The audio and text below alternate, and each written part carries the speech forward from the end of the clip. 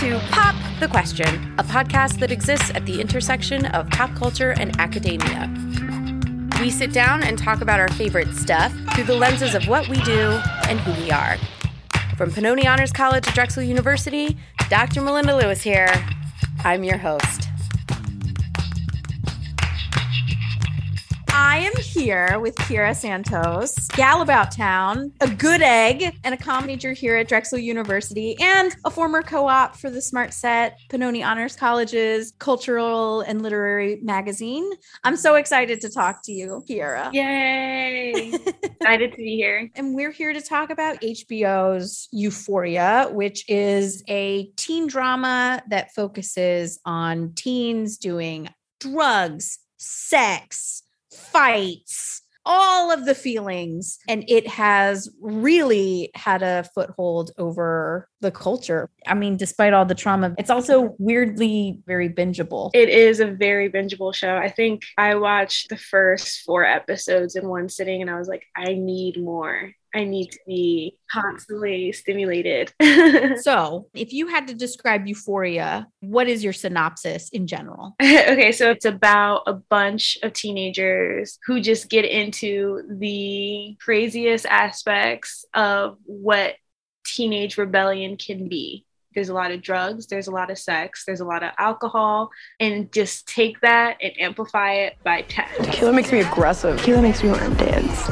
I once took like 10 Vicodin and drank an entire thing of tequila, and then I blacked out for 3 days. But while I was blacked out, I still went to school and did homework. Well, let's not do that tonight. I won't. I'm clean, so we're good. I would say that it is something that is trying to break the next frontier in culture, trying to be like a trendsetter.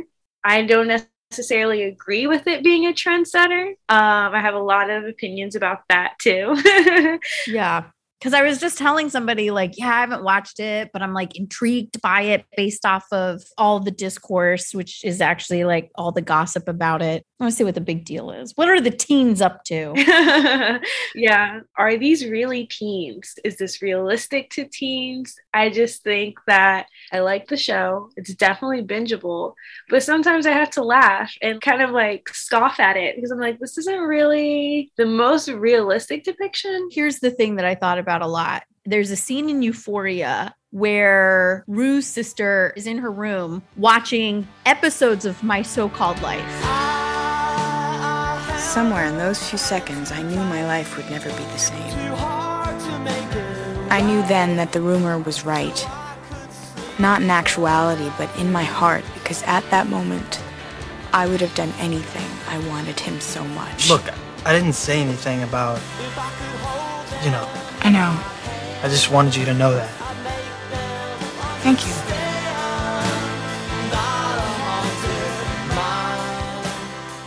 What 13, 14-year-old is I'm watching My So-Called Life. A teen drama from the early 90s that was highly popular. To me, it was less about that being realistic and more about showing the work, that this was hearkening back to the legacy of shows. For the audience of my generation, of geriatric millennials, and maybe even Generation X, it taps into all of the shows that were along this framework. So 90210, Degrassi, and Skins, and The OC is another show, Gossip Girl. Those two are shows that focus on very elite, privileged teens. It's not necessarily for us in the sense of watching teenagers do stuff, but I do think it's for us in the sense that it is part of this genealogy of teen shows. And then 2, it's all from Rue's perspective, played by Zendaya. Right. Who is narrating the entire show. Mm-hmm. I find her incredible to watch in Euphoria. I think she has demonstrated herself as somebody who will continually grow as an actress. Yes. Season 2, episode 5, when we see her lose the drug money, that whole episode really of just trying to get drugs again, trying to make up for the money. That was wow. Where did you put it? Where'd you put my pills, Mom? Where did you put it? Wait. I'm calling the police. No, you can't. You can't do that. Get out. What did you do? No! You want to tell me to stop doing drugs? And I know she also got a lot of criticism because it's just like she's taking on roles like Spider-Man in Euphoria. And then you take on Malcolm and Marie. And Malcolm and Marie was like a grown woman. I think that there's always a massive transition with those who started on Disney to be like, I'm not a child. Right. Zendaya is in her mid-20s. And so I think that doing Euphoria is a major disruption to like, I am not a part of this world anymore. Zendaya, what was it like going from Disney onto this? Please tell me you were not in here for this. Oh my God. I think one of the interesting things that they do narratively is every character gets their own episode. And through Rue, we understand who these characters are, but also her own struggle with sobriety as somebody who is addicted to opiates. Right. So there are a lot of episodes that surround her either getting clean or not being clean, or kind of when will she hit rock bottom, and kind of going back and forth with like sobriety and addiction. Open the door! I can't do it. Open the door! Open the door! Open the door! You did this to me! You did this to me, Beth. I'm sorry. Ah! You did this to me! The one character I really love and I have no criticism about is Coleman Domingo's character. He's like the mentor to Rue. Yeah. So the first special episode is with Zendaya and him, and they just simply are talking in a diner. And he's just like, I see so much of you, Rue, within myself. I really just want the best for you. He really acted so well in season 1, season 2, in the special episode. Now we're talking. Now you're being real. Now you're being honest. You feel me? Sam Levinson actually was an addict. And so I think that's probably the most kind of real it feels in terms of the anger and the feeling and all that stuff. But I mean, so much of it is the same. It's Degrassi. It's a lot of people feeling things beyond their stuff. I feel like Sam Levinson does not write his characters with any type of redemption arc except Zendaya. And even Zendaya's just got like a little bit of a redemption arc within like the last 2 episodes or so. There's also no memory between the first and second season. None. Like Cassie, her abortion is framed in such a way that it is very traumatic for her. And season 2 starts, it is done. Yeah. You want to talk about it? So here we are, we're talking about it. But I say we don't do it. I'm not saying I'm going to have a baby. I just wanted to dream about it for a minute. To me, it's such a short-sighted approach to like how human beings operate, especially with her family stuff and the kind of abandonment of her father, specifically this relationship with McKay and dreaming of a family life and not being able to have it. And then there's also these traumas that are not acknowledged along the way that I feel like, like what was going on between season 1 and season 2? Like nobody remembers anything. They're just framed as like a couple of weeks or a couple of months away. Sam Levinson is 80% there in his writing of these characters.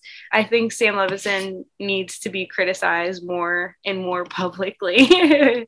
Like if you ask me, what is the theme of Euphoria? I couldn't tell you. Yeah. Maybe don't do drugs, but like also it still is glorified in a way. Like I think about the scene of them at the carnival. I don't know if they were doing Molly. They were doing something. Yeah. And they're just like having a good time. Their makeup is beautiful. They're wearing like clothes that are like not seen on teenagers and everybody's looking at them. And it's just like, oh, I would totally love to be in like that euphoric state of I'm so hot and I'm just enjoying my life and my time here at the carnival. And then they contrast it to Rue struggling. I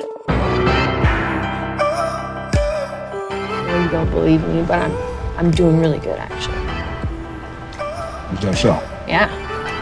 I feel like I've found this like amazing balance where I'm like happy and healthy and I'm not like looking to anybody else for that happiness, you know?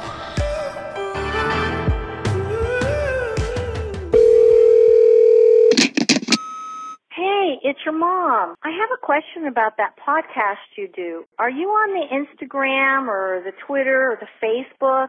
You know, like if I have an idea for a podcast, how do I get in touch with you? Love you. Bye. Sup, Mom? Yeah. So you can find us on all those things, actually. Twitter, Instagram, Facebook. Just go to Pop Quest Pod on any one of those and follow. If you want to send us ideas, you can either go over to our website and leave us a message at PopQ Podcast, or you can get us directly at popq@drexel.edu. You can actually find us on iTunes, Spotify, Stitcher. I can help set it up when I get home, but then you have to promise me to rate and review. All right, love you. Bye.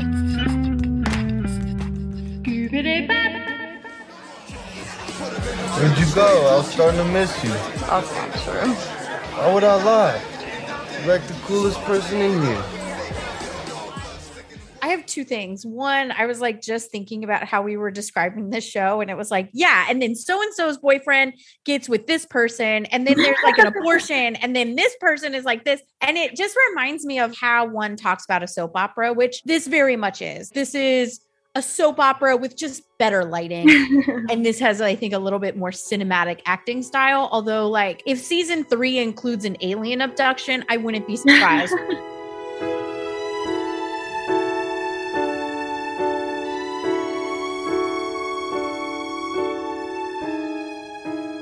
And then the other thing is that I would say there's so much grief with these characters, but also like longing to be taken care of. There's a lot of dad stuff. So maybe Sam Levinson needs to work through some stuff with Barry. They all have dad stuff. They all are grieving in a lot of ways and are exercising that grief in ways that gets them into trouble, because that grief is like, well, how do I fill that space? Mm-hmm. And everybody is trying to fill that space differently. That is actually one of my bigger frustrations with the show, was that they build up to these grand moments where you're like, what is going to happen next? This is crazy. And then when you actually see it all act out, you're like, oh, this was not major, apparently. The episode with Rue in season 2, episode 5, and she's stealing, she's like causing wreckages in traffic. The police are looking for her. And then the next episode is, oh, well, she's like watching TV with her sister. And like everything's fine and dandy. And I'm just like, is she not going to go to like juvie or anything? Same thing with that episode of Ashtray, quote unquote, dies. But we don't know. Cassie and Maddie finally have their fight. And it was like not even a fight. That's the theme of Euphoria. Poor writing.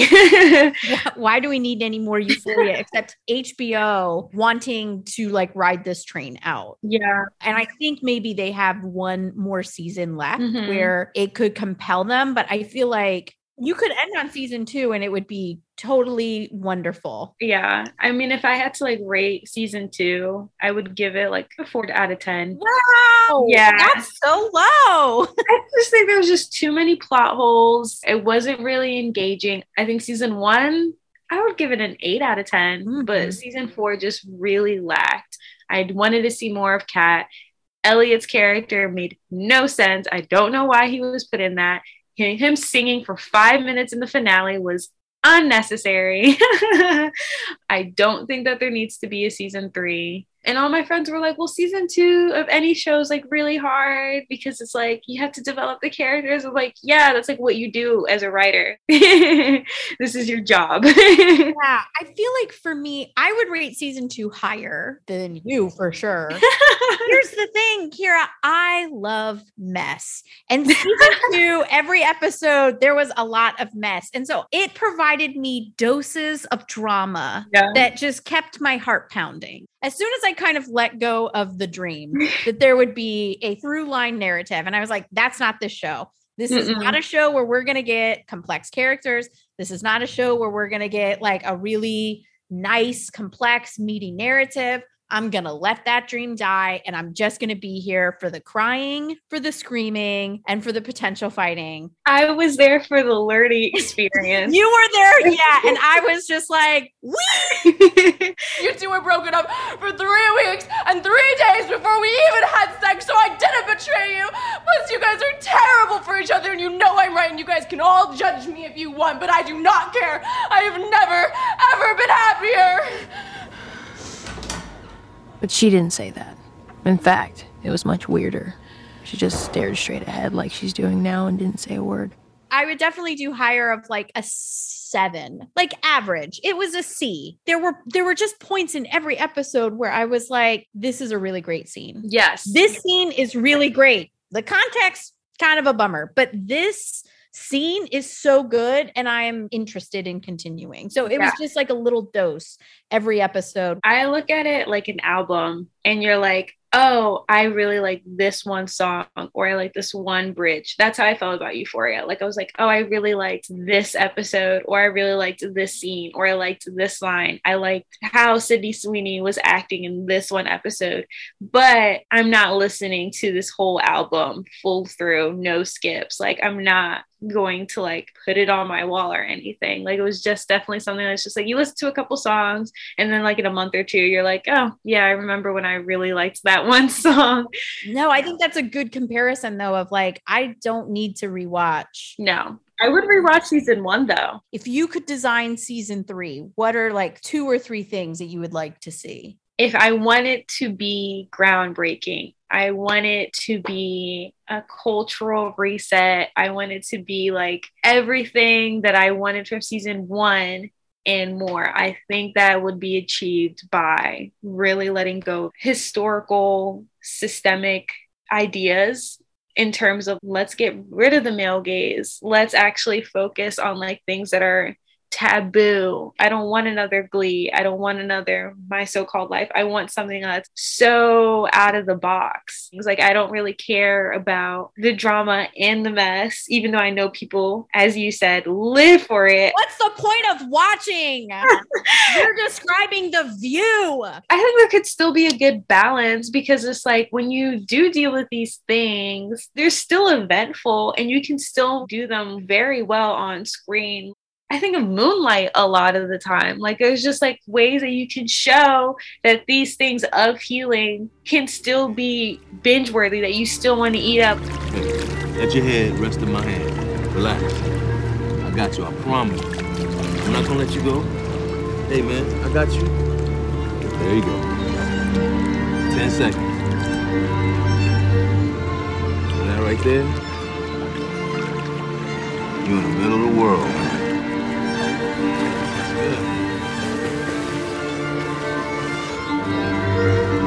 Yeah, man.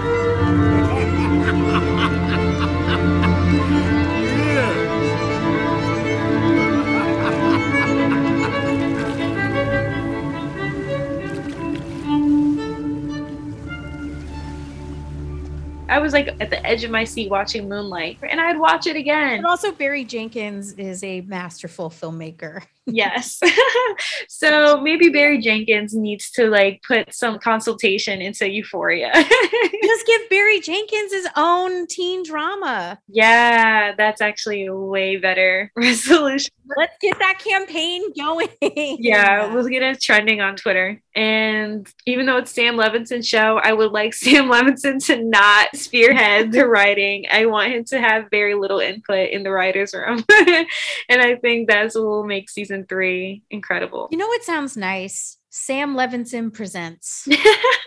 It's got such a beautiful ring to it. Yeah, that would be nice, but it's Zendaya's show at the end of the day. Oh, there's no way. None. Well, Kira, thanks for walking me through this mess. Of course. Even though you don't want the mess. Yeah. When season 3 comes out, we should talk about it some more. 1000%. I'm in. Pop the Question was researched and hosted by Dr. Melinda Lewis. Our theme music and episodes are produced by Brian Kantorek, with additional audio production by Noah Levine.